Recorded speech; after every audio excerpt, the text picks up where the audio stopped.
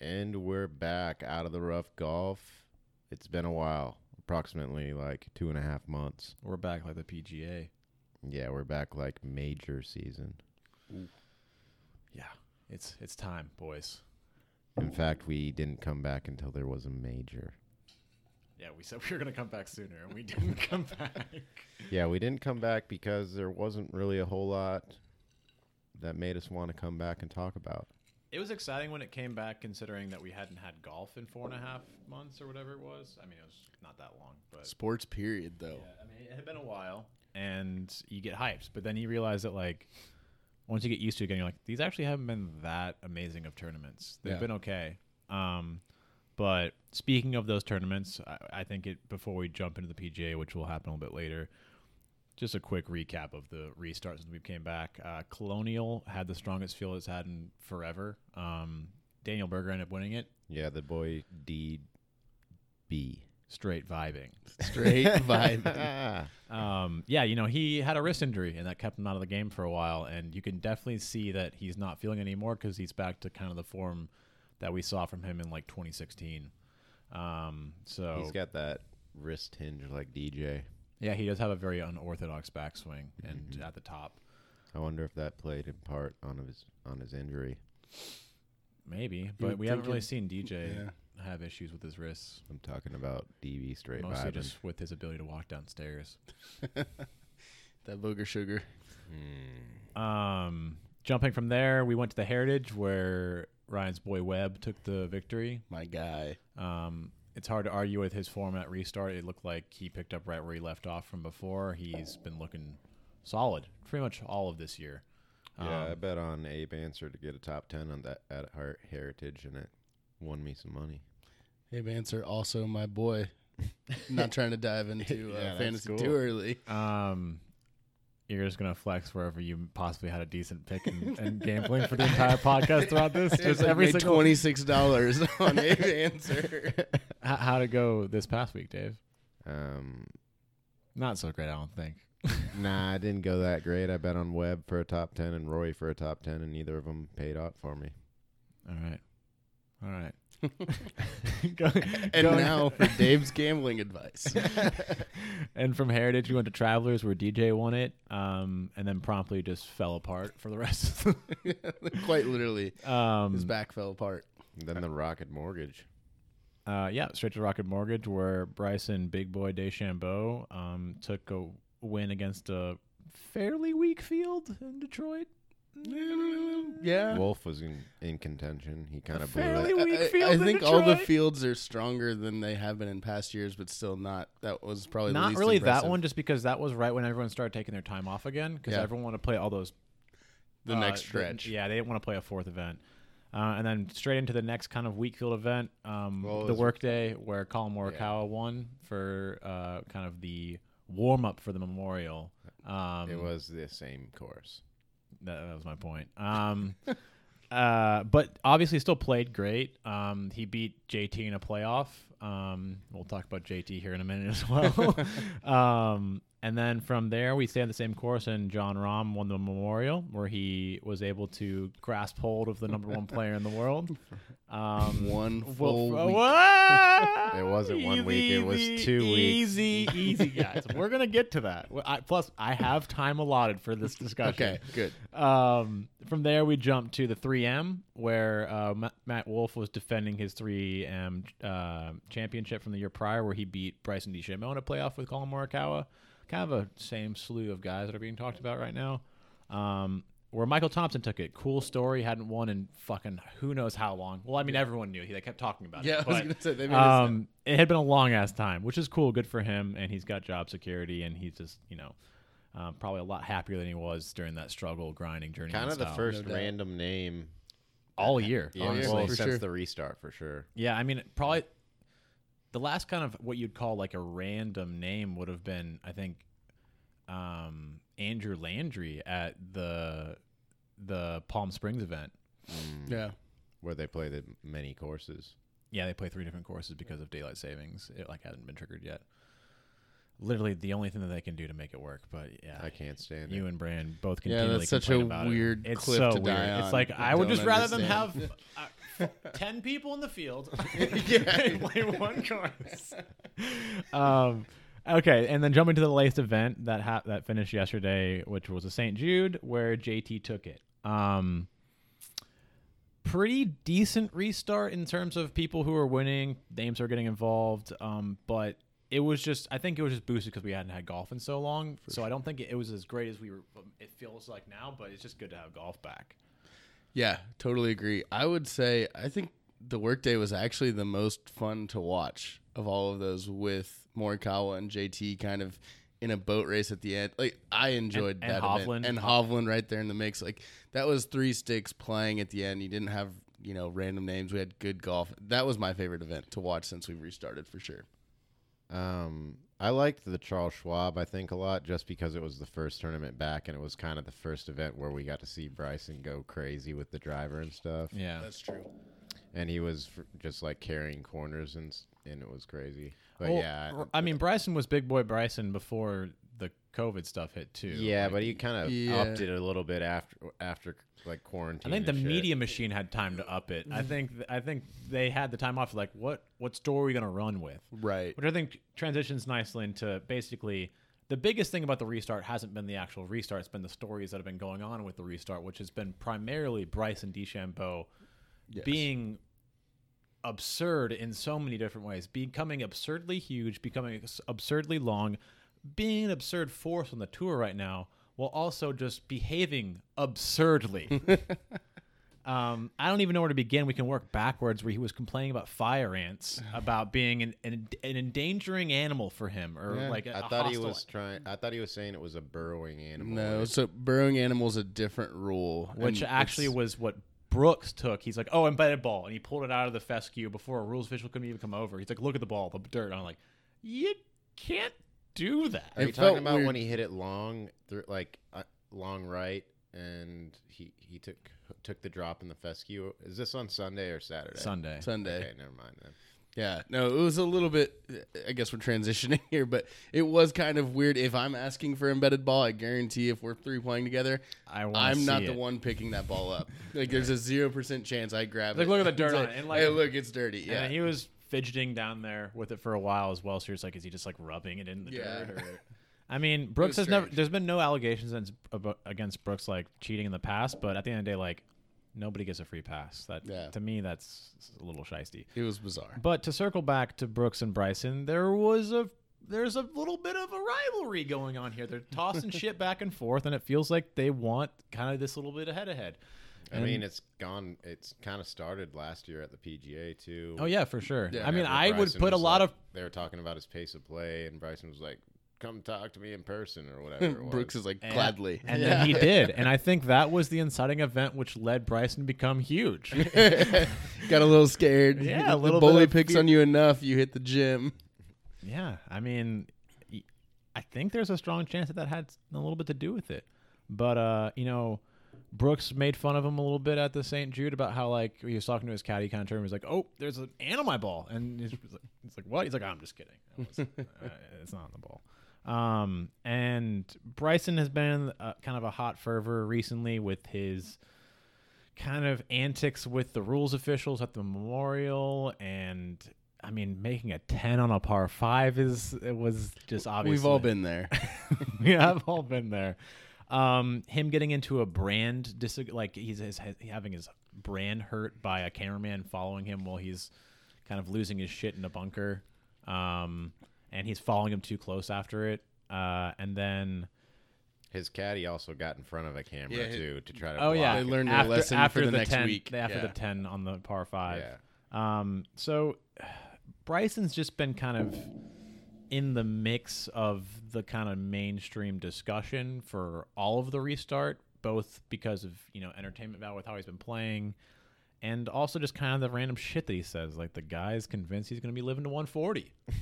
So, I mean, straight out of Talladega Nights shit. So, he's obviously fun and entertaining to watch and be absurd, but I'm rooting against the guy. Yeah, absolutely. As I stare laser beams at I was Dave. going to say, Dave has been on the fence. Where are we? Where do we stand on the Bryson train? I mean, when did I say I was kind of off the boat? There was one. It was when he allegedly and looks like he was cheating by patting down the rough behind his ball in the same hole he made the 10 on. Yeah, that was it. We didn't even talk about that. I was gonna leave it to being the reason that you weren't following him. I was letting you kind of. Yeah, all I could remember is there was a certain point where I was like, okay, like it's a little scummy. It's like trying behind Bryson for the whole time, and I've like whenever I first saw him at the Masters when he was an amateur, and like they were talking about how he played one-length clubs and all that. I liked it. I liked his idea behind how to play and shit, and I still do. I think it's a cool idea. Maybe not perfect, but I think it's a cool idea. But yeah, I mean, he's slowly fucking just kind of, I don't know.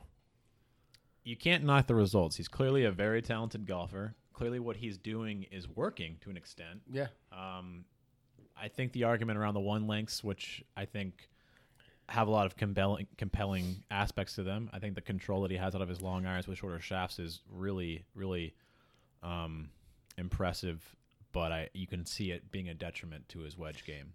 The wedge thing just does not make sense to me. I fully, I get 9 through 3 if you want to do it. I can understand that. But, I cannot imagine having a 6-iron around the greens. None of that. It's a 7-iron, isn't it, Dave? Isn't that I don't know at this either point, way, man. They say 6 so much, so it might be 6. Yeah. I don't know. Literally, everyone says 6. Yeah. I mean, I understand the philosophy behind it. He wants a singular swing for all of his irons and wedges. I think the physics aren't on his side when it comes to the wedges because I think they just in general demand a different approach to how you're hitting the ball and how it's going to be interacting with the turf and the attack angles. So, I mean, but he's clearly put more thought into this than I have, but it just seems like the general consensus amongst the golf community is that it's compelling from, 7-iron up versus 7-iron down. Well, I mean, it's at least once around on TV we're getting how does it go that far from a wedge shot where he's got 85 yards? I mean, I think that's more to do with how far he's hitting it right probably, now. Because he wasn't. You didn't hear him say that as much like when he wasn't massive. That's true. It is. I feel like his irons were much more dialed then. Yeah. I think he's pretty much honed into I'm gonna become the best driver of the golf ball on tour and the longest. And the rest of his game's kind of taking a back seat, I guess. I mean, to be honest, I don't even want to completely throw the one-length irons underneath the bus when it comes to the wedge game. At the end of the day, it's pretty easy to see a correlation between wedge performance and driving distance. Whatever people are working on to lengthen their driver, it seems to be a detriment to their wedge game. You saw it with Rory. You're seeing it with Bryson. And for a long time, a lot of guys just didn't quite have the tack-sharp wedge game. I don't know if it comes down to the amount of DJ as well, and then he spent a lot of time honing in his wedges. And the same thing for Rory, though, too. So clearly when you're working on kind of counterbalancing it, it kind of fucks up the other side of it. Sure. He's going to win more. This is going to work for him. It's how you're going to get results on the PGA Tour. Bomb and gouge will continue to be an extremely effective way to getting good results on the PGA Tour if we continue to value the same things out of golf courses. Sure. And we keep going to the same kind of soft, long, just like Harding Park. We will get to that as well.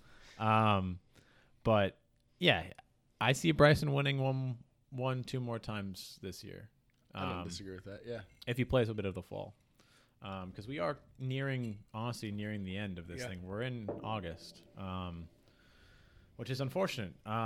Just to kind of jump back to yesterday, JT took the win. I mean, it's hard to argue with this kid's form right now. He's won 3 times this season. Yeah.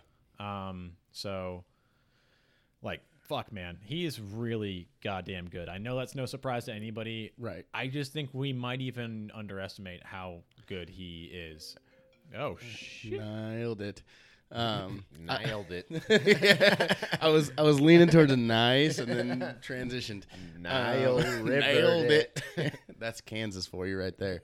No, I think JT has elevated himself to a place that really only Rory's been of recent, where he's in the mix every weekend. Like, top 5 is almost expected from what he's doing right now. And he's had some recent runner-ups, too, because he lost to Morikawa. I mean, he's always kind of playing with those final groups. Right.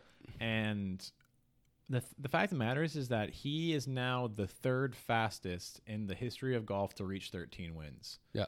It's Tiger and Jack before him. So rare air for sure. Yeah. And I think this is also, I don't think anyone wants to hear this, but JT is a better golfer than Spieth. Yes. And I mean that like holistically. Yes.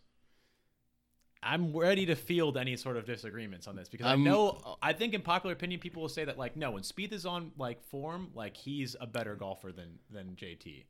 And I'm going to go ahead and say, no, JT is a better golfer than Spieth. I mean, I think this is an argument that's been going on since they were kids. I was going to say, yeah. I know they're going to forever be coupled. Always in the same way prevails. That Morikawa and Hovland and Wolf will be kind of coupled together in a conversation. Those two, probably more deservedly so, will be coupled together because they're best friends and they had the pedigree through college and just generally how they've been blazing it. But you can go back and forth about it all day, I guess. I think it's definitely like recency kind of bias since Spieth has been playing badly. Let's not forget he has 3 majors.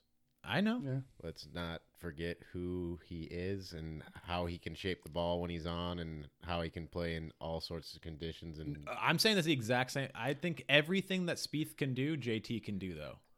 The only thing maybe being that I just don't know if he's the artist that Spieth is. I would argue that he is just as much the artist. The only thing that I think that Spieth has that he doesn't is that Spieth does have a gear in clutch moments, especially on the greens, that I haven't seen JT do. The putter is the only thing. I mean, he did just make a 54 putter footer. But, well, I'm talking. We haven't seen it from him in majors. Yeah. But to kind of finish the rest of this, JT historically hasn't performed up to his ability in majors. I think that's going to change because I think it's been a confidence thing for a long time. I think kind of coming up behind Spieth in his shadow a little bit did kind of like wilt him for these moments. Sure. But I think he's kind of rising to that challenge. And just to kind of like, I think when it's all said and done, JT will have more majors than Spieth when they're both done. I think he'll have more wins than Spieth when it's all done.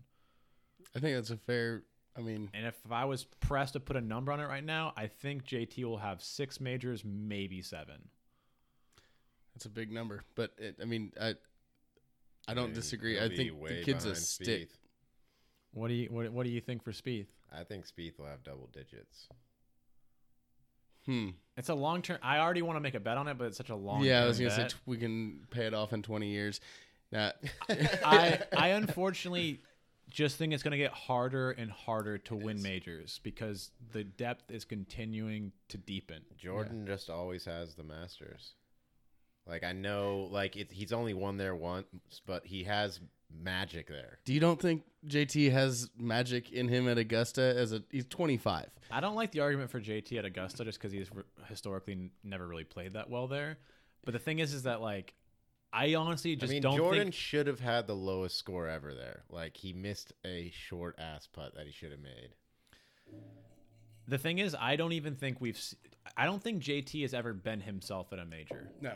And I think he still has one by not even being himself. So if he just plays the normal way he plays on tour at majors, it's gonna happen. And we know it's not because the course conditions are too tough for him. He clearly has a game to play anywhere. Right. He's won across all sorts of different courses.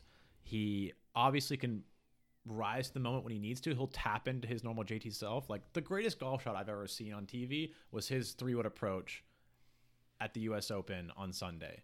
Like, it was fucking insane. Like, the craziest shot I've ever seen on TV. Aaron Hills. Yeah. Fucking unreal. Like, shots, like, I would put it up against shots that Tiger's put up, like, did it in his prime. Like, it's freaking insane. And he makes a putt, too. So, like, he's got it in him. Like, he just has to channel those moments more effectively on a more routine basis. And I think Spieth is He also has that hole out at the Mexico match. He lost in a playoff to Phil. I know, but that was still cool to make the playoff. He has that ability to tap down and do shit like that. The stuff where only elite guys can do. Yeah. Rory did the same thing. He holed up from the fairway to go into a playoff. Jordan holed out to beat Berger out of the bunker. That's just something that comes to mind that he's, Yeah. But to kind of circle back. Jordan, the go get that Greller hole too. Was a long putt at the Birkdale event. I know. It's wasn't just a like, hole out. I mean, he holed the putt out. Clutch putt, but still.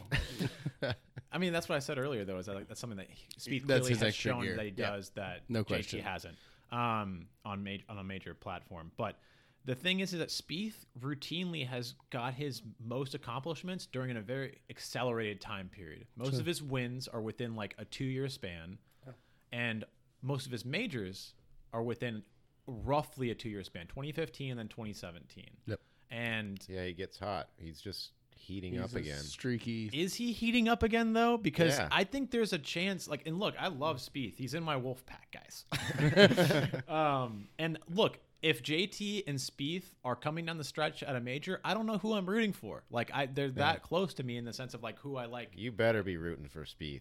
I'm a JT fan all the way in that matchup, 1,000%. But what it comes down to is that like, I don't want this to be construed as like I just like JT more than Spieth, and that's why I'm saying this. Right. The data isn't on our side that Spieth is coming out of this thing anytime soon. Mm-mm. And golf isn't a data game. You can have something can just click. And then you can't use Spieth's data to say that he's going to be a great player going forward. The data shows he's I'm won not 3 using majors. his data fully. I'm using him and his game. I see his game heating up right now. You see his game right now, and it looks like absolute dog shit. He has glimpses of the old... Not really. He's playing decent playing golf. Fine. He's playing... My point is, like, he's blasting off the tee out of bounds like he has been for the last 2 years, and it's still a problem. And he's suffered from some really gnarly 3 putts. Spieth is not dog shit at golf. No, he's fine. But he definitely... To me, he doesn't... I'm not picking him to win Augusta this year. Like, he doesn't look like he's just around the corner of a major. The point being is that I think the consistency that JT has shown over the last 6 years, seeing as he has won for the last 6 years in a row, and a lot, that shows that he has a much higher floor than Spieth does. And people are gonna say, "Well, JT hasn't hit his cold streak yet." I'm like, if he hasn't hit it now, is he gonna ever? Or is he gonna have a DJ career where he wins every goddamn year? Yeah.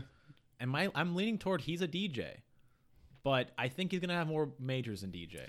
Yeah. The other thing being is that since Spieth's last win at Birkdale in 2017, JT has won 9 times. Right. He's a freak, man. He's a beast. He's an absolute beast. And a lot of people aren't gonna hear it, like to hear it, but I think he's a better golfer than Spieth, and I think he's gonna have more wins and majors than him at the end of the day. Yeah, I don't think he's done this year. I would not be surprised for him to win again this year. Majors we could talk about. I don't know about that, but I think this is a good time to transition into the majors conversation, and we could just start by discussing who we picked earlier back in February for each of these majors. Well, 1 second. I'm making a bet right now. This is JT at Augusta. I guarantee it. No, you can't bet against someone not winning. This is or bet for someone not winning. Let me clock in my bet for Ricky to win the PGA. Oh, how things have changed. And we are in.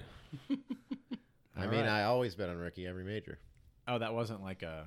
No, I was saying like sarcastically. No, like, he of wasn't. Course, you're always betting for. Yeah, I can see Bovada over here. Are we not supposed to say Bovada on the podcast? Yeah, we're locked in.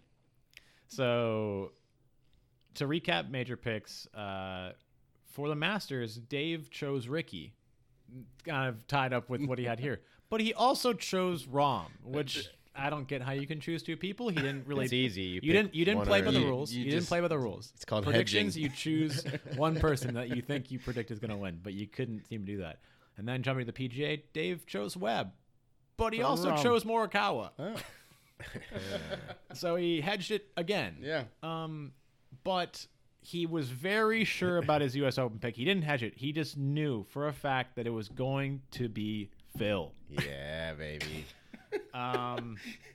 Who at this time, but that was also back when I thought it was on his birthday weekend. Everything was, and he had also declared at that point that he would not take an exemption. Yes, which he still does need. Correct? Yes, I think so.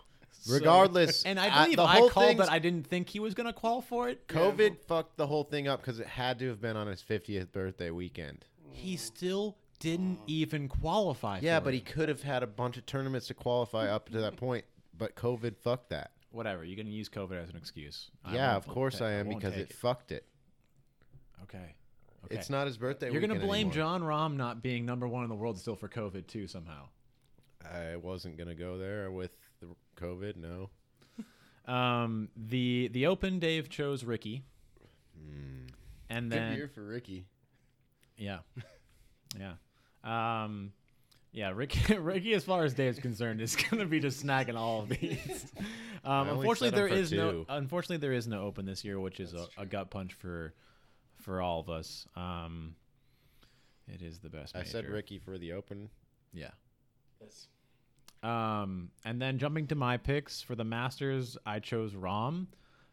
Before we go on this rabbit hole, I think this is the appropriate time to let's speak a little bit about Rahm, guys. A couple pods back, we had a discussion about Rahm possibly ascending to #1 in the world. I said it was possible. I said that he could achieve such a thing. Dave felt that it was also very likely and probably almost definitively that he would hold the #1 spot in the world for longer than anybody else this year. That could still happen. Mm-hmm. So, that being said, I think a quote I would like to pull out of that pod is, I think once Rahm gets #1 in the world, he's not going anywhere for a while. That came from Dave. In his defense, he did not play at the most recent event. Yeah, yes, he did. He played the St. Jude. Yeah. He played Rahm promptly held that #1 in the world for one tournament, of which he didn't attend. And then he promptly lost it at the following event to JT. He literally held the #1 spot in the world for one competitive event he didn't attend. And I said in that pod that, yeah, Jon Rahm could achieve #1 in the world. But I believe it would be for a brief flash. You also didn't necessarily think it was going to be this year, though. Yeah, I did. I said he could quite possibly take #1 in the world this year. Regardless of all of that, I said it'd be for a brief flash. And boy, was it brief. It's not over yet.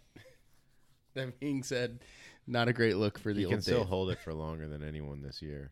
It would require him. He can win this week and take it right back. It would require him to get it back quickly and then having it for just about the entirety of the rest of the year. Possible. Anyway. These are all things that are possible. That deserve being called out. On to the rest of my major picks. For the PGA, I chose Brooks. Honestly, still not a bad pick considering how bad his knee was, and he looked pretty good this past week. And we're going to a major venue that may not necessarily hand it to him, but he can win anywhere. It's a good venue for him. And this is a three-peat, yes? It is. It is a three-peat. That would be cool to see for sure. Pretty cool. The U.S. Open, I chose Rory McIlroy at the time. He hasn't been great since the restart. He doesn't look like who he was at the beginning of the year. Can he get it back together? I think he can, but only time will tell. The Open, I had Xander chosen for it. Kind of a sore spot because I have an ongoing bet with Brandon that Xander will have a major this year, and we still have to figure out how we're going to deal with the replacement. Yeah, because I think I should get 4 major tries. I think the fairest is to give me next year's Open as well, but we'll see. Moving to Ryan's picks, he and I both chose Rahm for the Masters. For the PGA, you chose JT, and he literally just won. It's honestly, look, I don't subscribe to the thing that, if you had just won, you're not going to do well the next week. I do for people that haven't won before and they're just like partying their asses off. But I'm not sure if you guys saw JT after he made his winning putt. It looked like he still like had holes to play. He was just like standing there. He's just like, I just want to go. Yeah. Like he just wasn't even phased. I think COVID helps with that too. There's not that much you can go do right now. You know, you're like, cool. I just like go ahead and put that money in the bank. I'm gonna go ahead and fly on to the next event. At least everyone else like cracked a smile since the restart. Yeah. Well, and he showed a lot of emotion in that playoff with Morikawa, and I think he kind of took some heat. Is Bones caddying for him at the PGA? I think yes, so. He is. Yeah, Jimmy Johnson is still dealing with some. I wonder if he wins the PGA with Bones, what's going to happen with old Jimmy? Yeah, Bones has got a TV job, man. He's going back to TV. I can tell you right now, if he's on a perennial all-star, you know, a kid who might be the face of the tour going forward. Yeah, I mean, you're hopping off of a long time bunch of wins with Phil, and then you get hopped on with JT. But he's had 2 knee replacements, right? Yeah. But fuck it, man. Like that's so much money. Out. What if he made 180 G's this week? Somehow Bones ended up being able to have a golf cart. The first exemption. John Daly would throw a fit. Yeah, that's what would happen. John Daly got his exemption last year at the PGA, just not at the Open. The Open said you can fuck off. Yeah, which I respect. Yeah. So I mean, if Tiger's fighting through back issues by walking 72 holes and he's still having issues and he's still doing it, John Daly can fuck off. The Royal and Ancient has spoken. Your U.S. Open pick, do you remember who it was? I do not. I don't remember any of these picks. It was Tony Finau. Oh, man. I mean, he's been playing decent golf. He played good golf. He just has been kind of wilting. Yeah. When he has... He gets to Sunday and forgets how to play golf a little bit. Yeah, I mean, he... Kind of on brand. Yeah. Yeah, that's just kind of Finau. But, I mean, it might it's work still for in him. play. Yeah, he's there. He's got a chance. I think he's going to win, like, a bunch of Puerto Rico Opens. Like, not like that, literally that event, but, like, that kind of, like, level of event. I mean, it doesn't get much smaller than that, though. It's an opposite John field Deere event. next Yeah, year. I know. Like, yeah, he'll be like the John Deere kind of guy, like Houston Open when it was a tournament. Like he's more talented than that, though, right? Like Zurich, I could see him winning at Zurich with the teammate. Wait, do you say John Deere? No, I said the Houston Open. You said John Deere. Yeah. John Deere, though, same caliber. Yeah. Okay, 2 of Spieth's wins are John Deere's. Okay. Just saying, guys. Let's just keep things in context, like strength of field. He also has 3 majors. Let's not forget about that. Yeah, I mean, Finau's gonna win. He's gonna win. He has to. Is he? He's gonna win. Is he gonna win the U.S. Open? Maybe. Probably not. Possibly. He could. Never say never. He's got the distance and the strength to get out of the rough, but is he gonna hone up the driver like Bryson? Like, is that his new thing? Like, I'm gonna smack the driver? Like, I kind of hope not. He doesn't have. He does not need that. No, he doesn't. But I think that only hurts his already sporadic game. I don't think he has the courage. I'm not being sarcastic. No, he really doesn't go for it. He doesn't have the fire to try to go super low. He doesn't. He clearly looks to kind of whenever he has the opportunity to take his foot off the gas, he does it. Like, he doesn't try to just boat race the field away. He tries to find out, like, what is the bare minimum to eke out a win, and then he ends up finding out that someone else had a lower bare minimum or a higher bare minimum. If I could massively speculate, he was probably very long and very talented from a young age and played with a bunch of guys that said, Tony, you don't need to do all that. Dial it back, hit your greens, make your putts. And he's just been trained to be overcaught because he still does get in trouble. I think it's more than physical, though. I think it's mentality. I think he doesn't have like the killer instinct that he needs to actually gut out a win on like in a strong field. Yeah. I think his Puerto Rico Open win was very much like, oh, I just realized that my third gear is faster than all of these guys. Yeah, exactly. Like, I'm just coasting. I was coasting, not thinking about it, and I just won an event. Like, you can't do that in the harder events. No question. The only guys that can really coast into a win in like hard PGA Tour events are the pinnacle dudes. So I don't even know who that is. That's Rory. Yeah, I don't even know that Rory's coasting into wins anymore. But he won the Canadian Open like by 11 shots. Yeah, and that was a decently strong field. Last year. I don't know if it was 11 shots or not. I don't know. It seems like a lot, but it's possible. I mean, and then Tiger won the U.S. Open at Pebble by 12 shots. So I was there. Some people have some gears that other people don't. Yeah. But yeah, so those were our picks, and so going into looking at the PGA, we're gonna go ahead and say Dave, primary pick was Webb Simpson. I would say my primary pick was Morikawa. Well, we'll go back. You can go back and listen, and you didn't think of Morikawa until 30 minutes later, and you went with Webb from the jump. It was the quickest pick that you had made. You were like, Webb. Lock it in, unless I think of someone else. And then you thought of Morikawa. Also Morikawa's got a chance as well. And it became a theme for you. Was just basically hedging all of your picks. I mean, I think those two have a good chance. But you can't condition it now because Morikawa has won this season, and you have just more confidence in him right now. Yeah. Considering Webb has won this season too. Then why are you so strong in Morikawa right now? Because the course is kind of a second. I mean, they're both suited for it well, but I feel like his little cut's going to work well. Okay. I still think Brooks can win it. I don't mind my pick still. I am concerned with how bad he was playing for a stretch there. He was missing some cuts. He wasn't looking good. But it looks like he found something recently, and so I think it's going to be all right. He put on those shoes that he won a bunch of majors in, too, this past week. Yeah. If you didn't notice. Man, maybe that's all it was. His shoes were bothering his knee. Those shoes he designed with Nike that were his. He's wearing those tie-dye new Peace Love SF edition shoes now. So they're different shoes. We'll see if he's wearing them. We will see. I suppose. If he has those shoes that hide the laces or don't have laces or whatever, that I don't like them. But those are the ones he wore when he won last year. So we'll see. It's like, maybe going to a putter you like or something. Like it just is like, oh, I won a lot in these shoes. Now I'm going to win again. Yeah. I mean, yeah. And then you chose JT for the PGA. I think it's still stands. Yeah, I still feel good about it. I don't think he was that gassed from this past week. I think he's all right. I think he'll be just fine. And he's got bones on his bag. Yeah. I mean, as far as caddies are concerned, how much do we think a good caddy actually enhances a player's performance? Couple shots around. Yeah. Around? I think a couple shots around. Tournament. I don't think it's more than like one. So you think game. I think 8 strokes are affected by someone's.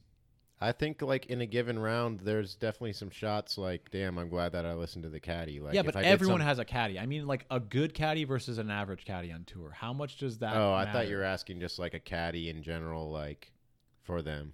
Strokes gained on the field. A good caddy, like a great caddy like Bones versus just like a normal caddy.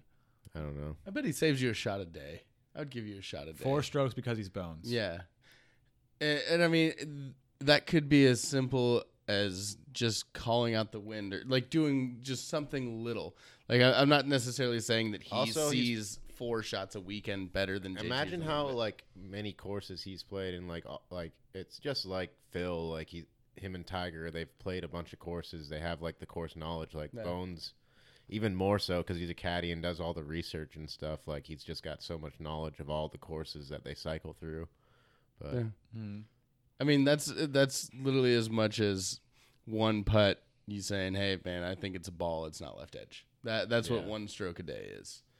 See, I think the biggest impact that a veteran caddy like him would have on a player is actually more mental than it is the actual game out there. I think Bones probably has a far more intimate knowledge with how you need to kind of talk to and pump up and kind of facilitate their best abilities out there on the course. I think that would only apply to Phil for Bones, though.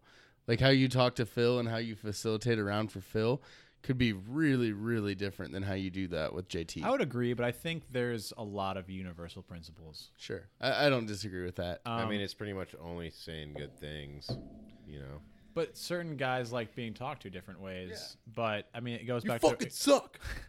You're never going to hit this shot, you motherfucker. I wouldn't be surprised at something that Brooks would like to hear. Like, bro, you're not good enough. Bro, and then he has to prove you wrong. Like the MJ mentality or whatever. Like, trial by fire. Yeah.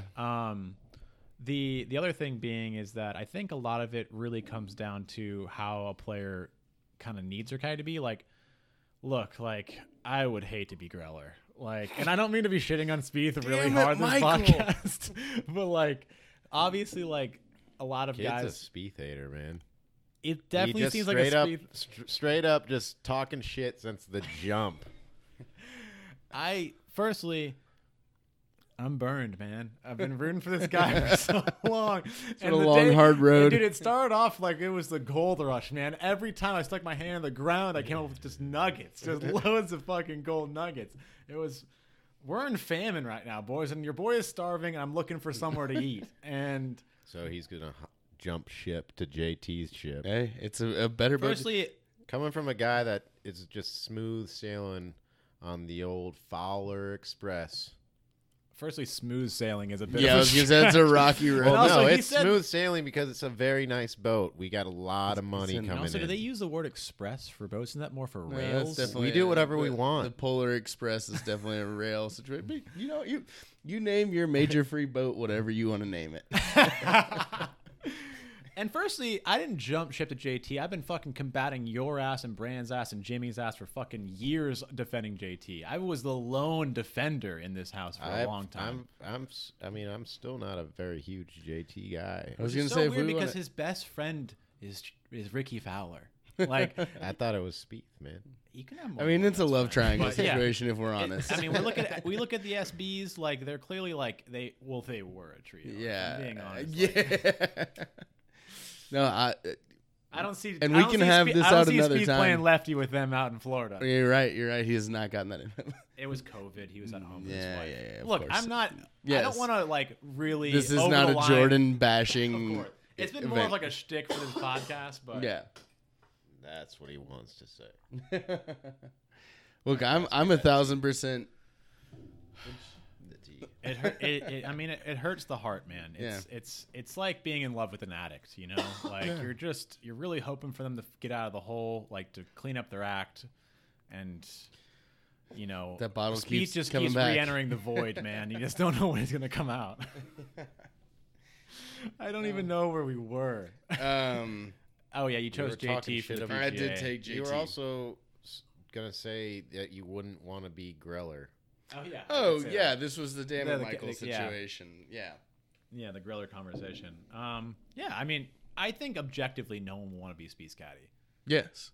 I mean, Spieth just came out. If Spieth offered me a caddy job right now, I would happily oblige. I meant like if every. You said no one wants to be Spieth's caddy. Okay, I guess. Yeah. Let me change. Yes, go ahead. The money qualify this, of course, because over here. Yeah, I don't want to make hundreds of thousands of dollars a year.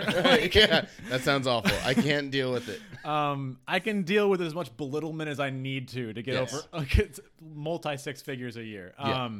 The other thing being, I meant like if every player on tour was offering you a caddy spot, Spieth would not be my first choice. No, you're exactly right. Well, and I don't even mean it monetarily. Yeah. I just mean just like he's a delicate flower out there. This is gonna be a grind. Yeah, I think I could hone him in, get us. You would be more effective than Greller. The thing is, Greller's not there every single practice session. That's where I would be. I would be there with him. I see Spieth being so maxed out at Dave. He's there every single morning. Like Spieth gets up at 6 a.m. to go work on his chipping. Like I'm for sure of the camp that Spieth is working his ass off. He's just not working. He's but I just imagine Spieth going out to Dallas National. He opens his car door. You're waiting there, rubbing down a ball with a towel. Like, let's get started. Let's get it. Well, and this is also, and this is a little too inside, but this is Dave. He hits a bad shot, and Dave goes, "That damn Kikuya, man, it got you." Has nothing to do with anything. We're like, no, this is actually that's Bermuda. What he wants to hear, though. He's like, damn. He's Jordan's like, if you say Kikuya one more time. Oh man. So yeah, if you ever need a new caddy, let me know. Yeah, Jordan Spieth. I know you're listening. Get his digits. He's here in Austin. He can be at Dallas National whenever you need him. I can tell you right now, if Jordan Spieth was listening, he would have stopped by now with how much shit I've been talking. No shit.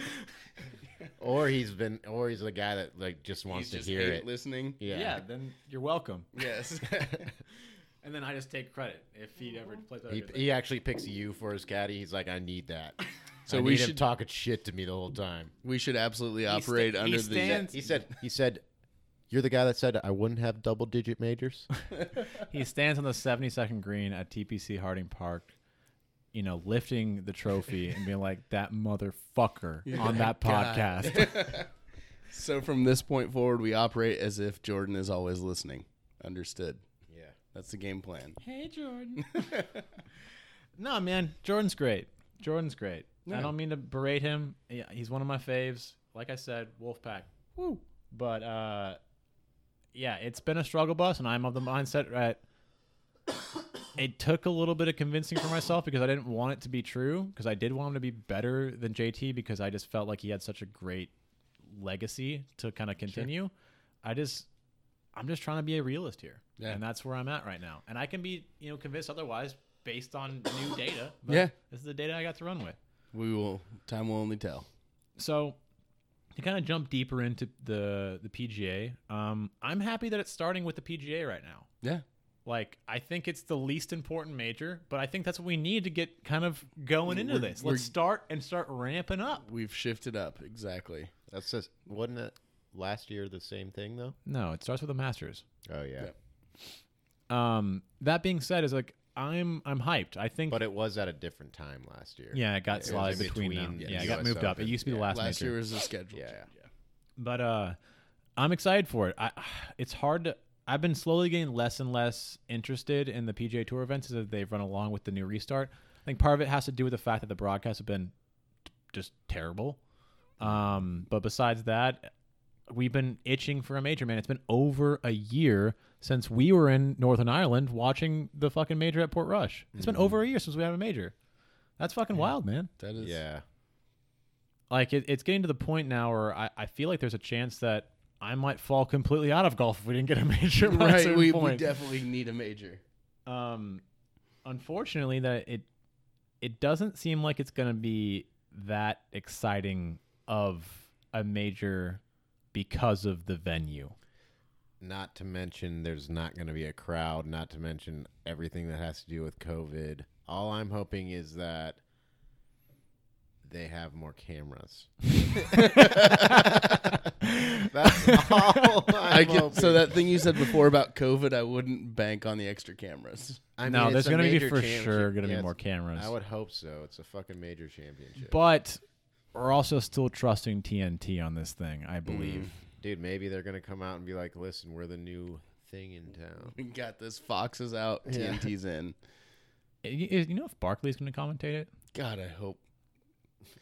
I don't know if I hope so or hope not. I would say you didn't finish that statement. I had to really dig deep. He said, God, I hope. I know, but I saw his face, and you had another word coming. There's no way they bring Barkley, right? They could have Ernie. I think they're not going to, but I hope they do. It would be kind of an adventure. Yeah. I think it would be better than anything else. I think he's well suited to do things like the match. The fact of the matter is that, like, I've had more and more time to kind of, like, think about it, and I just think Harding Park, named after one of our worst presidents ever, is going to get demolished by these guys. Like, it's not going to be able to put up a fight.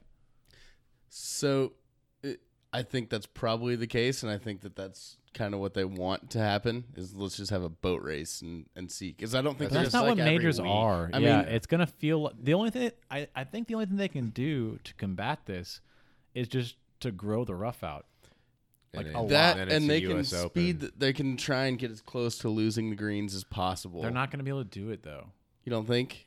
Just with the time of year, and just that area. Yeah, that's what I've heard is that they're going to try. They should just slow the greens down to an obnoxious. Get them rolling like Riverside, like a first cut, a first cut or a fringe length. Yeah. That would be a fringe length would be if you're going, quite a twist. Yeah, you're going against the grain. Your ball just stops after like a foot, and you smacked it. You would not see a single putter all day. They would just be. Go ahead. We're talking over each other. We're saying the same thing too. You're gonna say a lot of pitching wedges on the green. No, that's not what I was gonna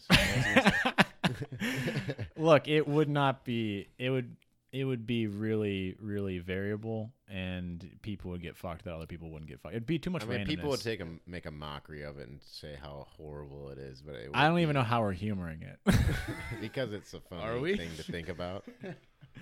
But, I'm okay with it just being something that the players are taking more seriously, that we're going to get higher production out of it, hopefully, and that it's something that's important to legacy. And whether the course isn't quite up to what we want it to be. What if they had 200 sets of just wooden clubs for all the guys.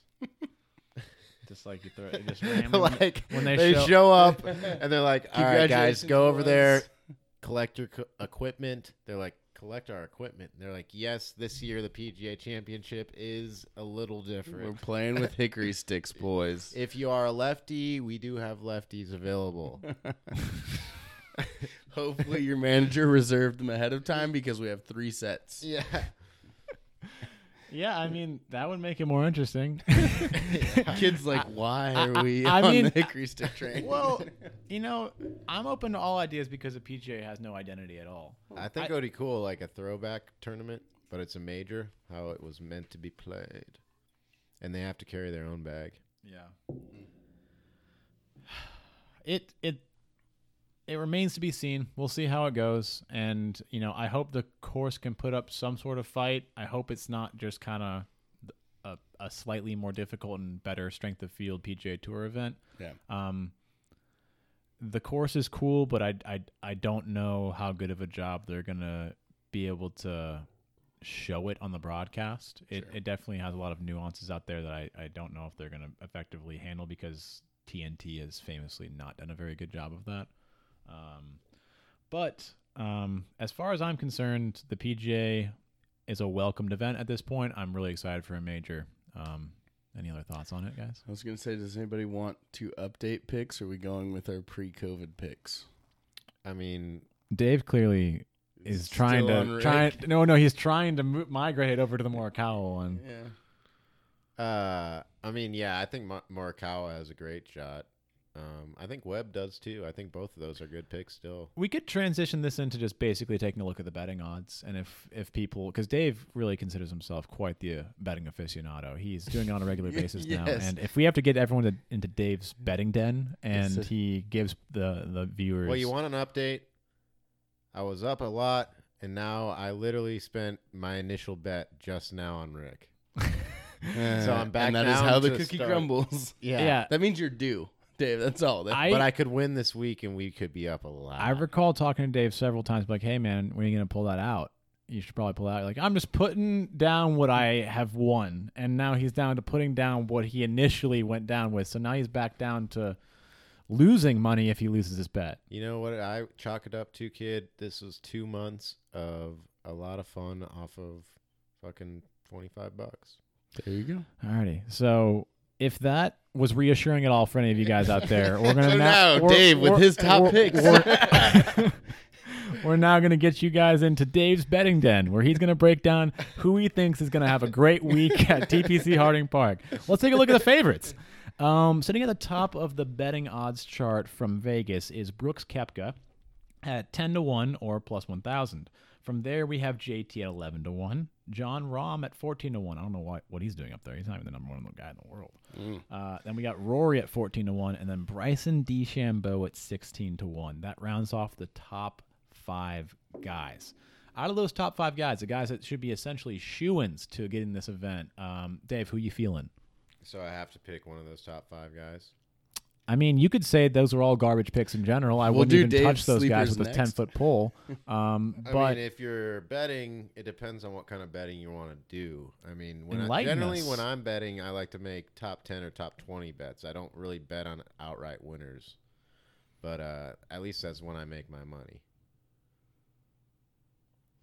So I wouldn't even bet for an outright winner, but that is what I did this week because I bet on Rick to win it outright. I don't bet on outright winners unless I bet on outright winners, and then it's Ricky. And it doesn't usually pay. So if anyone still has confidence in this,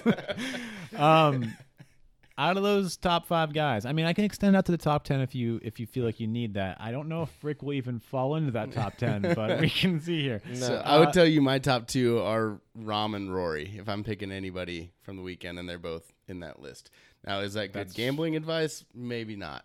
I get odds and all of that. You like the 14-1 at Rahm and Rory versus the Brooks 10-1, the JT 11-1? Yes. Or do you just actually think those 2 guys have better chances? I think those guys actually have a better chance, and I think really, even with Rory's recent form since the restart. Yes, I think so.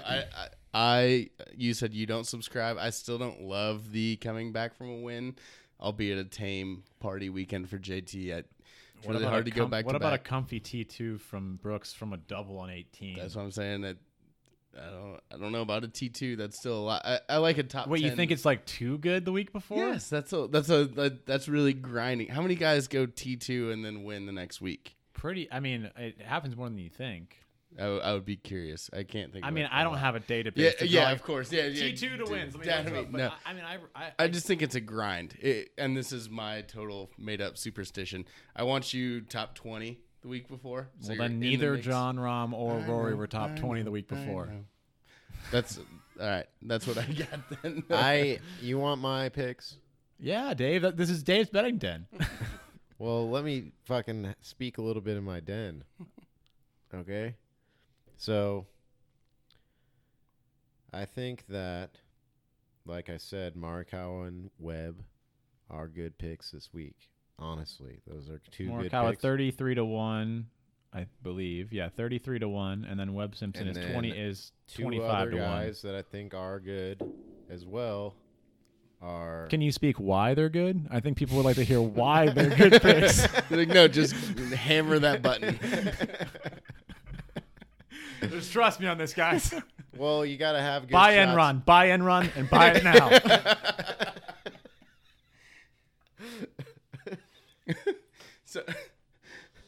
No, I just think it's you got to have good shots into the greens on this course, and you got to be in the fairways. So I think those guys do a good job of doing that. Yeah, they got good driving off the tee. They're accurate guys, ball strikers. And also the two other guys I was looking at for this are Cantlay, and he has been kind of crazy lately, but your boy Schauffele, both those guys. I like Xander a lot. I think both those guys could win on this course as well. So our previous podcast about major predictions, I had Xander and Cantlay guys to watch out for at TPC Harding Park. They're both California boys. They're ball strikers. They're going to be hitting greens from regulation for sure.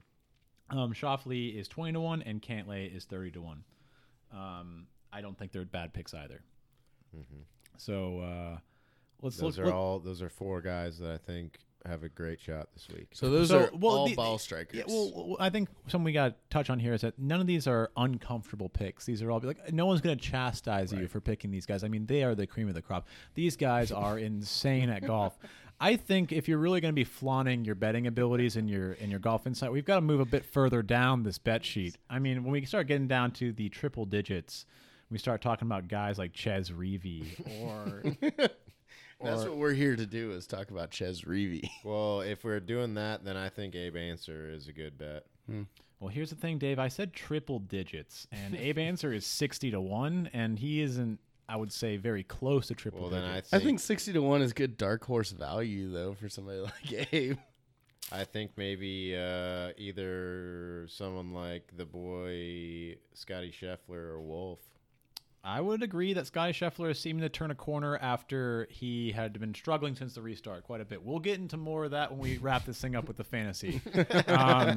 Because I chose a chef, and I have some words to speak on about the chef. So you chose Scotty Scheffler as a dark horse, being 110-1. Mm-hmm. You know, Scotty Scheffler played some of his best golf this year during the West Coast swing, and I think it's admirable to be able to pull back in the recess of your mind and just knowing that fact outright and just betting on that instinct. He's been playing better this past couple weeks too. For sure. And, you know, Chef Daddy is quite long off the tee, and this place seems like it's one of those courses that you could bully a bit. And which kind of drives me to be kind of surprised that no one here is talking about the elephant in the room. And I mean literally the elephant in the room. Bryson the Bully. What do you guys think about Bryson for this event? So from Dave's shaking his head. That's what you want for a podcast is the head shake. What my understanding was the only way they could protect this course is to grow out the rough and to get the greens as fast as they can and make them as hard to putt. So those two things they're going to be hard to putt regardless because they're going to be bumpy. Yeah. Well, so both of those things lead me to think that Bryson maybe not a contender for the win if he's coming out of long rough and struggling to putt. I look for like I said, some of the other long guys, like the Roms and the Rorys, but I don't know Bryson's bombing attack, and if his wedges are off at all, I think it's going to be really hard. I also think just Brooks has bought a plot of land inside of Bryson's head, and he's going for the three-peat this week, and Bryson's just going to be thrown off. So I guess we should talk about, though, you just picked 4 second shot ball striker type guys. Is this a second shot course, or is this more of a ball striking, just get it down there, bomb and gouge course? I just think I think that they're going to grow the rough out, so I think you need to be in the fairway. Sure. And you need to be hitting greens, and those are all guys that can do that, and that in general is going to get you into contention on hard conditions at a major. Yeah, fairways and greens. Yeah. Good golf strategy. Yeah. Don't disagree. And I think all those guys have the mental capability of kind of keeping it together when they need to as well. No doubt. I mean, Morikawa, we'll see what happens with him because he's so young. Like if he got into that position on Sunday, but that putter's a little erratic in the big moments. The other guys, I think they could do it. Sure. I've been trying to search the internet to find out what kind of grasses they were out at TPC Harding Park, because I was wondering if they would be dealing with the grass that Dave is most intimately knowledgeable of, which would be the Kikuyu. Kikuyu. But I There's unfortunately definitely don't Kikuyu out in that part of California, though. I can tell you that much. Cool. I was trying to know. He's like specifically no in this little 18-hole area is where it matters. I mean, I'm fairly confident there is Kikuyu in the state of California, and not just at dispensaries. Okay, so that wraps up Dave's betting den. We'll have a segment for this. I don't fucking know yet. Okay. We'll get theme music for it. It'll be great. Yeah. Done. And we'll grab that. Yeah, we'll get that. All right, let's transition. We've already blown through quite a bit of time right now. So let's transition into fantasy updates. I save it for the end because I guarantee nobody out there cares. 0%. Go ahead and turn it off now, folks. Let's go ahead and recap. It's been, a good restart season. There's been a lot of action, lots more people in the fields at these events, and there's been a lot of movement. There's been some trades, some cuts from teams.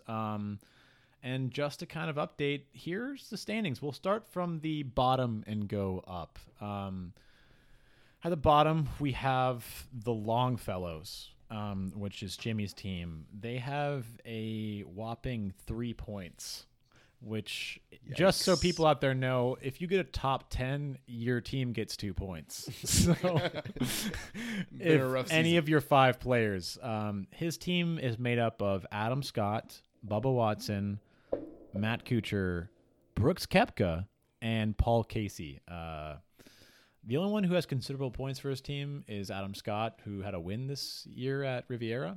I was going to say before, because he hasn't come back since COVID. Yeah, I don't think he has. I hear he's playing well, though. Is he going to be at the PGA? Do we know? No, I don't think so. Interesting. So let's... Neither is John Daly. Cool. I mean, literally couldn't care less. I just thought you should know. Moving up from the bottom 7th spot in the league, we have Team Raw Speed. I'm not going to spend too much time talking about this team because their owner just left. The communication line, is refusing to take any calls, is not acknowledging that this league even exists anymore because he is so embarrassed by his team's performance. I can't believe that I even have to spend time on this. This is somehow a guy who has Rory McIlroy on his team and still can't seem to get out of the 6th spot in this league. It's an embarrassment. But, Rory's got 8 points for his team out of their collective 11. He has Gary Woodland. That's the second, point scorer for his team at 6. Jason Day, the guy who claims all illnesses, has 3 points for his team, and they still can't seem to get... Claims all illnesses. And then he has Justin Rose is tanking the team down by 4 points negative. He's actually the worst person in the league right now. Wow. That's actually just... incorrect? Yes. Well, no, it's correct. -4. I have a -4. I'm gonna gloss over the last guy. Yeah, but that was the mole who you've got.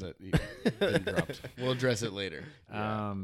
And Max Homa was on the team at -2, but he was a late pickup and he has some work to do because he's replacing JB Holmes, who tanked that team. So Max Homa was doing his best to lift raw speed up back from the depths of hell. Mm-hmm. Moving up one more slot, we have the Dream Team. That's me, baby. Feel free to speak on your boys a little bit, Dave. Let's get another update. I know the thing has changed a little bit. When we were first discussing this last in the pod, your boys Hovland and Wolf are struggling, but a little bit of a face change since the last podcast. Your boy Chucky Three Sticks doesn't appear to be in the locker room showing his veteran mentality and teaching these guys about how golf works. Yeah, we decided to swap Chucky Three Sticks out with a new vet. Also a little diversity. He's from a different part of the world. He adds a little bit of an accent in the locker room. People just like to hear an accent, especially an Australian accent. And I'm talking about the Leash, Mark Leishman. I mean, I can't believe you just went international.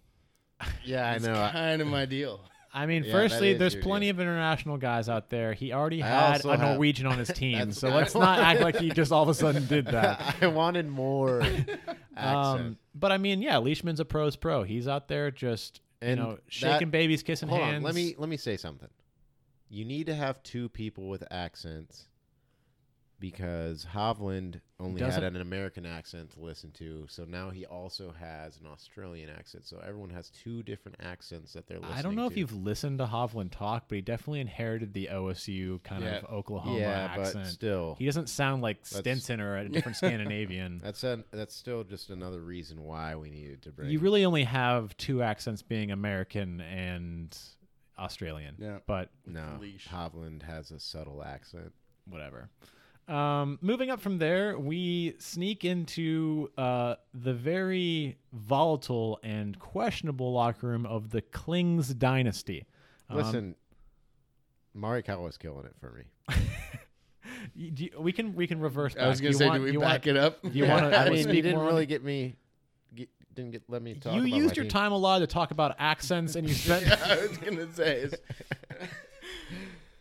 The most important player in your team right now is clearly Morikawa. Everyone could have saw that coming. At least I saw that coming because you fucking stole him from me.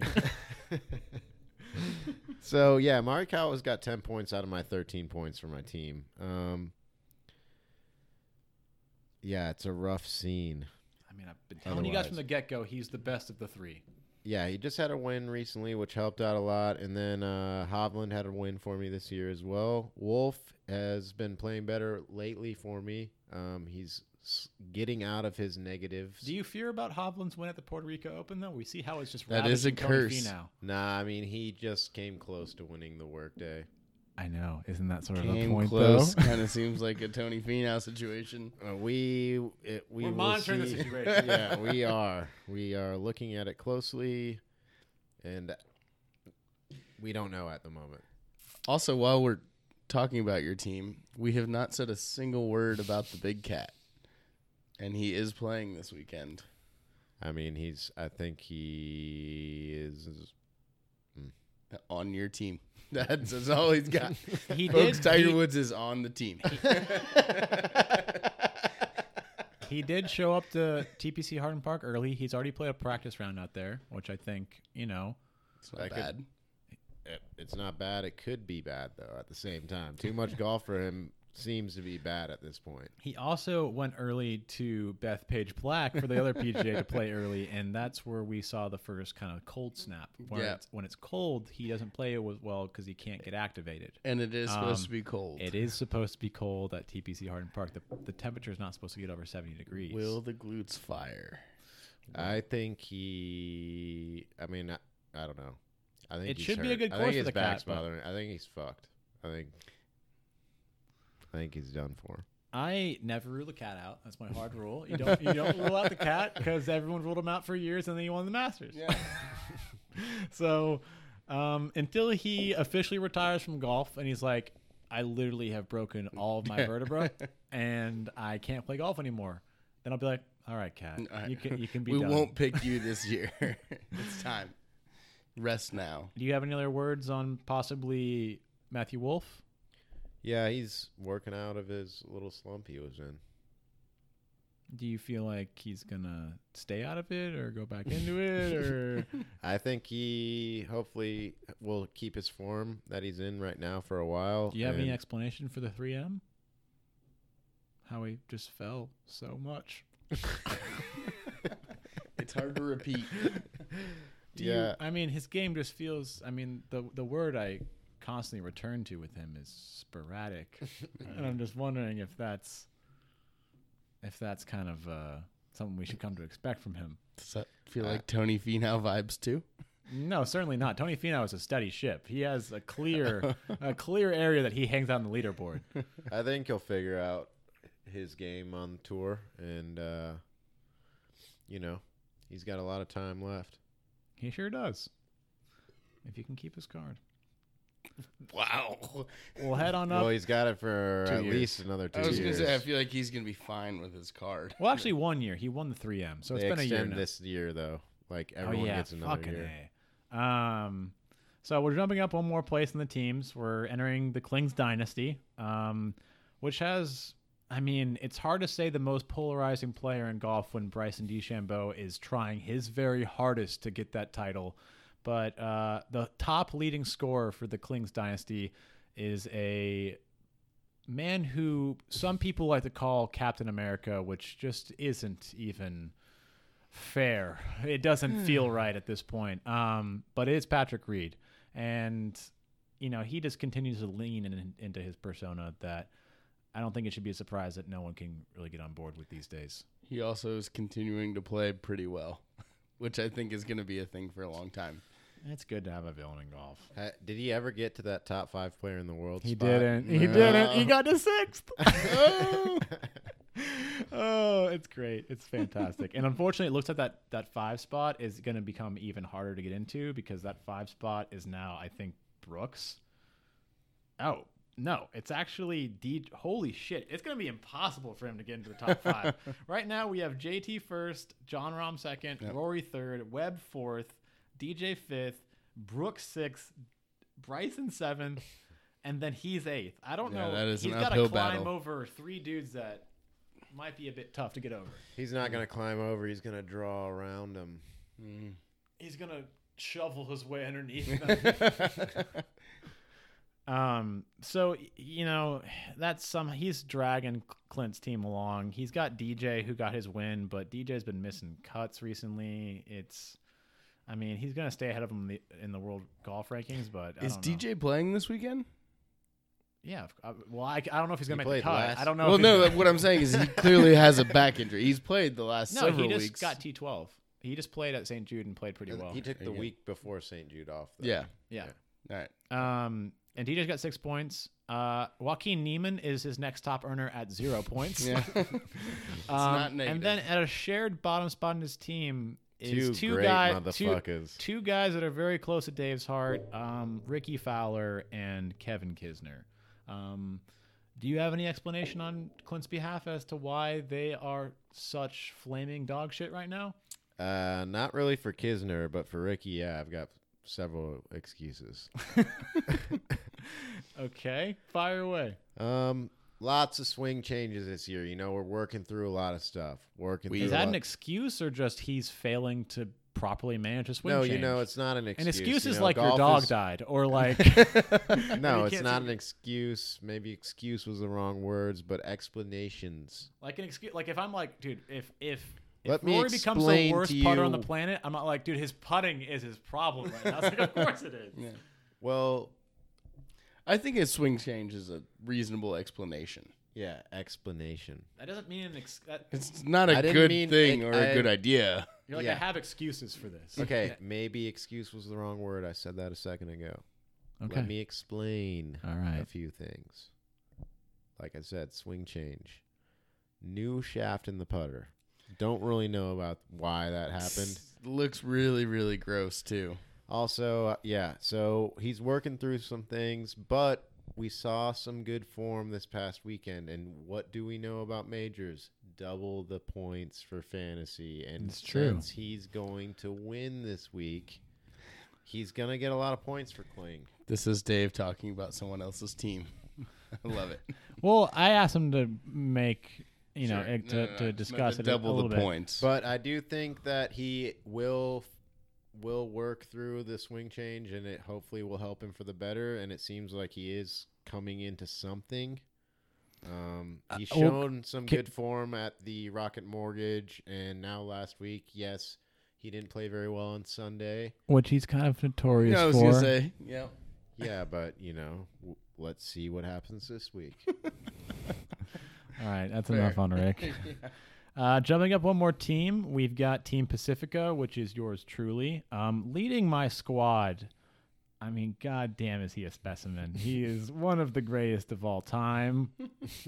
That's a bold statement. Oh god, one of the greatest to deal with this rant.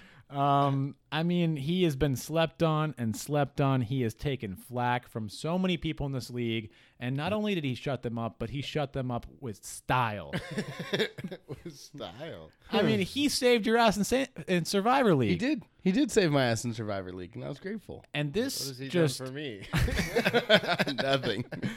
He's proved your ass wrong, Dave. He went ahead and won this season against a strong field at a hard event. All right. The scoring average was super low. He fought through some fucking adversity and he got that thing. So the fact of the matter is that the people that are waiting to hear his name, the guy is Sungjae Im, and he is one of the greatest to ever do it. One of the greatest ball strikers on tour. I would argue future major winner. And if I'm being completely honest, he might be the greatest Asian player to ever swing a goddamn golf club. So he wasn't brought up once for a single major this year, and he goes, future major winner. I mean, he's young as shit. He's got tons of time. I was fully prepared to get humble to say, thank you, Sungjae. You've done everything for me. And then, kid, you just went on that rant. It got me triggered. Felt like a lot. What did I say that was false? Maybe just dial it back. I don't know. I feel like we took it a couple steps past the line. He's hitting the ball well. He's a great player. What has he done as of He just bought a house. Since the restart. I haven't heard much from Sungjae. He's been maybe some whispers from the shadows. Been making cuts. He's been fucking chugging away, dude, is what he's been doing. He's been eating his Chips Ahoy, powering through. He's getting ready for this week. He just bought a really house. talking him up just a second He's been ago. doing a lot more than Rick, Dave. I don't know. Rick has been in great form as of lately. What? Define great form. I mean, he won within the season. Has Ricky done that? Ricky last won Waste Management over a year ago. Yeah, well, I'm talking about this week. Let's get it going. Let's see who finishes better. Since the restart, do you want to do a Ricky Sungjae who finishes better bet? Yeah, let's do it. $10. $10 at the PGA. At the PGA. I'm in. So am I. Welcome back to Dave's Betting Den. We're in it, folks. Let's go ahead and take a look at the world golf rankings and see where these two fellows are at. We've got Ricky Fowler, 32nd in the world, and we have Sungjae. Let's head on up the leaderboard, and here he is at 25th in the world. I would like to look at the events that have been since the restart and who's in better form. Or hasn't Ricky missed the cut twice since the restart? I think it's still he's Sungjae. also had higher finishes than Sung. I mean, has Ricky? I don't know how well you can Google that, but I do think it's probably Sungjae. I mean, I can. It's pretty easy to look at. 12 this week, I think. Whatever. It's not worth spending the time. I mean, at the end of the day, it's close. We'll find out this week. We've got money on the line, and we're gonna put it to the test. There you go. And at the end of the day, Sungjae has earned 8 points for my team in this league, and right now for Clint, Ricky's at -1. Yeah, so, I mean, I think that definitely speaks for the entire season. Sungjae has been a better player, but I think Ricky is figuring some stuff out, and last week showed that he has found something, and then he just needs to get the mental right for this week. All right. Now moving down my roster to my second best points earner, we've got Xander Schauffele, who played well this week. He was figuring some shit out. He's been bouncing around. He's been having really strong days and pretty weak days, which isn't normally his character. But he's figuring shit out, and he's trending in the right direction for the PGA Championship. And we all talked about how he's a possible contender for this major. Same like Xander Schauffele for possible contenders at the major. Patrick Cantlay is my next best earner on my team at 4 points. Don't need to speak too much on him. He's just a super solid rock of a player. You can usually count on him always to make cuts and do pretty solid at most events, usually top 30s, top 25s, if not better. Yeah. We sweated it out a little bit. And then he ended up still making but he did top make the 15. cut and finish top 12. Yeah. So he finds his way. My next best earner after that is Hideki Matsuyama with 2 points. He hasn't been fantastic since the restart. He's been kind of dancing around at different levels. But he's figuring shit out. And then my fifth spot that used to be occupied by the chef. I unfortunately had to part ways after what appeared to be 5 missed cuts without any top 10 finishes. And he was really starting to anchor the team down a bit. And I still stand by Scheffler. I still think he's got a bright future. I still believe he's got a great road ahead of him. But on behalf of the Pacifica team, we thought as a squad it was best suited for us to part ways and send him back to free agency where he could be picked up by a different organization, possibly bolster their team. I'm looking at you Longfellows. You guys could probably use someone who could earn you some points. But we have a bright future for our team. We pulled in some previous really promising young blood from the class of 2011. And we chose DB Straight Vibing. We grabbed Daniel Berger. He has been showing great form and promise from the Colonial win. And he had a top 10 finish this past week at the St. Jude. So he's trending in the right direction. He's going to dig us out of the little bit of a hole that Scheffler had made for us. But we're going to come back stronger. I think he's gelling within the team really well. Most of his teammates are around his same age, so I could see them, kind of all getting out on the boat, on the key, out on the West Palm Beach or wherever the fuck he lives, and get out there and just do some deep sea fishing, get some camaraderie going. That's vibe. definitely what's happening. And, I think we got a bright future. I think we're right in prime position to strike for, moving up the ranks of this league. I'll say that I don't know if I expect a win from my team this year. We'll get to that a little bit later. There seems to be a clear front runner. there seems to be somebody in position 1A. We'll move on from there. Jumping up to the one spot above me, which is the second place spot, is your team, Ryan, International Fantasy Fusion. Care to speak on your squad? I do care. We have former and future world number 1, Rombo, heading up the team with 12 points. We got Steady Eddie Webb himself with 12 as well. We do next have Abe Answer, who I think still has a bright future. I think he's going to have some more top 10s this year. Maybe a win this year. I don't know. That means the kid can strike a golf ball, so we'll see. Tommy Fleet, who is late to the restart with coming overseas. I still think he's got some more in the tank. And then did Tommy played the 3M, right? He did play the 3M. Did he make the cut? He did. Okay. I think on the number. Or maybe one above it. It was not his best performance. And then, we got J.B. Holmes dragging up the rear. So that would come as a bit of a surprise for the audience, considering they recognize J.B. Holmes from the Raw Speed team. Can you explain how that came to pass? Yeah. We had a few whiskeys, and we realized Molinari was a dead anchor. And to be fair... Were you forewarned for that? By anyone, possibly at draft day. To be fair, J.B. Holmes hasn't lost you any points. He has not lost me any points. That's true. He also hasn't played very much. Yes, we were forewarned. We took a risk. Molinari made me some money back in the day, and I went with it. And we're making up for it. We're still in second place, though. So nobody's got anything to worry about. You got Rom, future number 1 I got Rombo, in the world. Future number 1. Webb Simpson is an incredible player. Former and future number 1 in the world. Exactly. We're in a good spot. We have a cozy second place, which I think makes us $0, but we're in it. It's not over yet. I think you've got a strong candidacy for the you've got a firm hold on to second place, and if I remember our league rules properly, I believe second place gets its money back. Perfect. So you would be ending up, with your dinero back in your pocket at the end of this, which go. At this point is all you can really hope for, because as we move to the top of the fantasy league, we have Ando's team, which is sitting on a staggering 40 points. Ryan, who's in second, is at 24, just to put that into context. I'm in third at 17.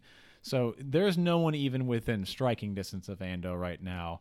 And he really owes it all up to the dynamic duo of Justin Thomas. If Rom wins this week for one of Ryan's people, though, like, that's 10 points right out the gate, and then he's at 34, and then he's striking. Yeah.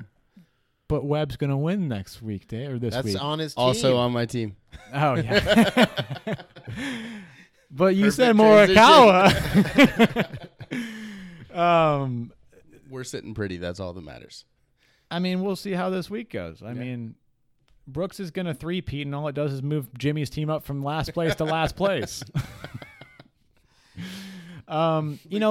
Major season can make some movement happen for sure, but it does seem like with how Justin Thomas's form is right now, with him being the first pick in the draft and being the highest earning points getter in the league right now, Andy seems to be a little bit clairvoyant, because he chose Justin Thomas, and then when it came back around, he ended up choosing Bryson DeChambeau. So he chose the two best earners in the league with his two first picks. So, I mean, I don't suspect Andy as being one of the most educated and just clairvoyant. My guy does like to gamble, for what it's worth. The dude has it figured out. And so, just the combined performance between Justin Thomas and Bryson DeChambeau, if he only had those two players, he would still be leading by more than, what would that be, 8 points? Yeah, he'd be at 33. Yeah, so he would be he'd be up 9 points on me. 9 points, with just two players, and then he still has Finau. That shows how much those those guys have been killing it this year. Yeah, and then he has Tony. I mean, do you think that should represent that they should be the number 1 and number 2 player in the world? Well, no, we have a strong bias toward top 10s. I mean, top 10s mean a lot. Also, but so do top Rom 12s. and Webb are literally just which mean absolutely nothing in our league. Yeah. The fact of the matter is that he has a squad that we wouldn't have about not too long ago. How we thought is Bryson DeChambeau the number 1 player in the world right now? Like at the beginning of the restart, like. And then after he won the fucking Rocket Mortgage, like, I mean, I don't. They could be the number 1 and number 2 golfer in the world right now. I don't disagree that maybe it's worth looking at the Sagarin right now. If you want to start pulling it up. I already pulled it up. Bryson's not very high on it. Oh, okay. I mean, he's not low on it, but he's like 5 or 6 or 7 or something. Okay. I mean, this is pretty recent what he's doing. He's gonna have to prolong it for a little while before he really gets into number 1 talks. Yeah, I think world number 1 and playing the best is different. I mean, that being said, he has a team at the beginning after draft day. I looked at it, I'm like, I just don't see this thing getting out of like the bottom 2 spots. Like JT is gonna have to do a lot of heavy lifting, and this was before Bryson had like shown what big Bryson can do. And it was all kind of speculation about like, oh, we heard he was bulking up for 2020, and it clearly is working. I mean, the photo we have for him in the league, he looks tiny. He's a child. Compared to, but he has those two guys pulling for him, and then he has Tony Finau in his third spot for points earning, who we've talked about obviously being consistent, always trying to like go for contention at stuff, but not pulling through. So it looks like he only has room to grow to get more points for his team. Yeah, I mean, and then the two riskier picks for him were his bottom earner, which was Henrik Stenson, who has been stuck overseas for a while, but he's back now. And then somehow, some way, and not to continue to just just beat a man while he's down. It's a dead horse. Jordan Spieth has positive points for his team right now, and like I said, he's trending up. he is doing better than he has in previous years. But I believe at the beginning of our podcast, I was saying I'll be surprised if Jordan Spieth comes out of this league with neutral or positive points. And right now, he's proven me wrong to an extent. He's doing that. So you know what? Let's just forget this entire podcast. Jordan Spieth is the greatest still. He is. The golden child is here to stay. The golden child is here to stay. And you know what? Shame on me for thinking he was going to have less than 10 majors by the end of his career. No, but that rounds off the standings for the Fantasy League, and that's a good update knowing that like the polar ends of our league between Ando's team and Jimmy's team is 37 points. Comparable to the Pacific Ocean. It is just enormous in length. Their discrepancy between their teams is more than anyone's cumulative teams between them. So it's pretty wild. And let's transition this into our special event, which is basically for each major you have teams that are head-to-head playing against each other, and those who survive don't lose points. Those who lose will lose 5 points from their team. Ando's team gets a bye because he's number 1 seed in the league currently. So to just kind of give you guys the matchups. I feel good.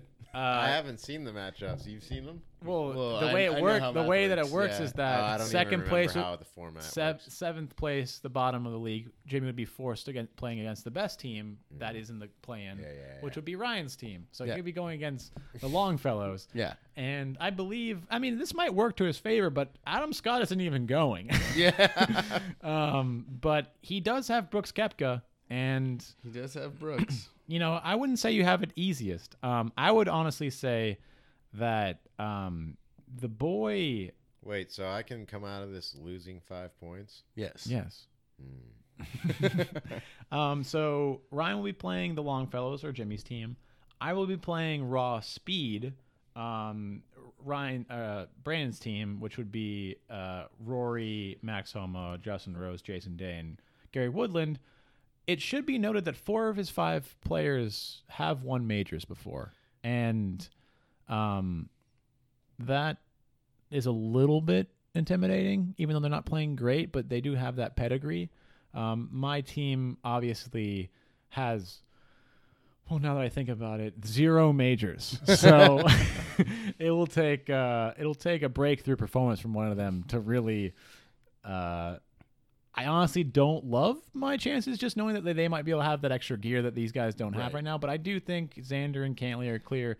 And, the future major winner of Sungjae Im is just he's a force. He's right there on the edge. He's already at the Holiday Inn. In the field this week? Yes, he goes to every event that he can possibly get to. He gets a hotel room every weekend. You never know. I can tell you right now that boy will be at any tournament he can get to. If he's qualified, he'll go.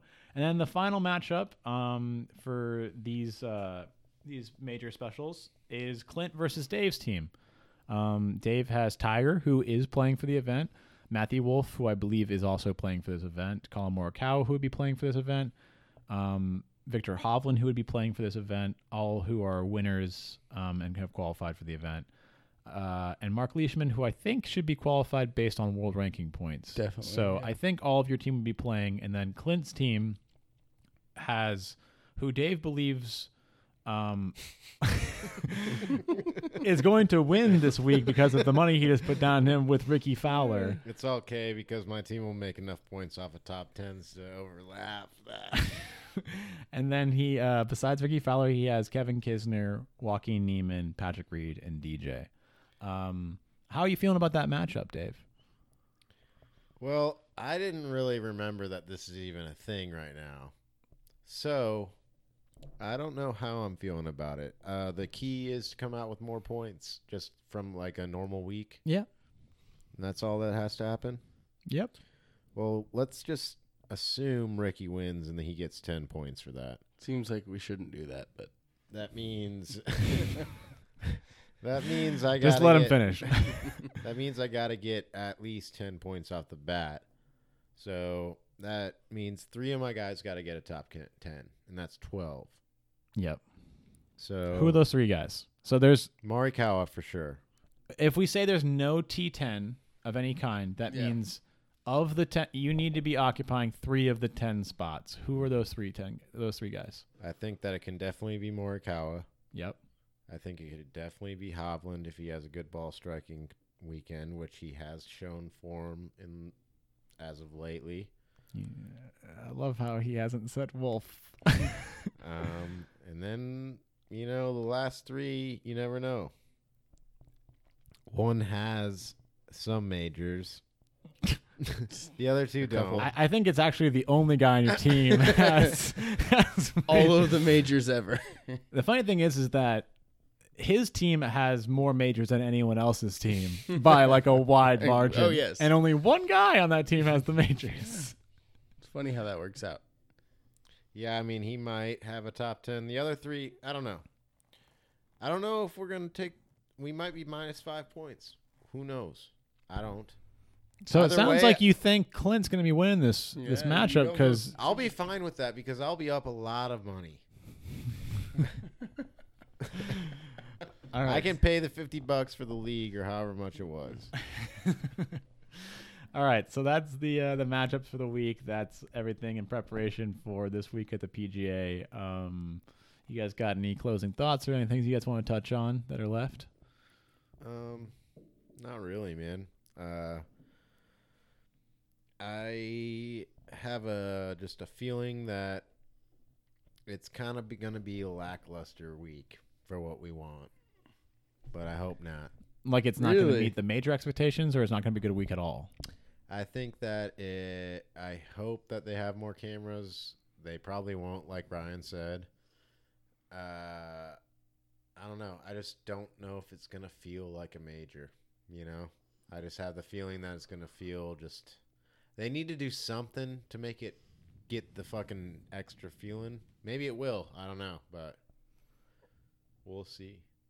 That's fair. I think there's not the hype there usually would be. I mean, again, obviously we're rolling into Augusta right now for the first major. Instead, it's the PGA, and there's no fans and all that. So, is it more production quality or fans that you're thinking is going to make it feel less than?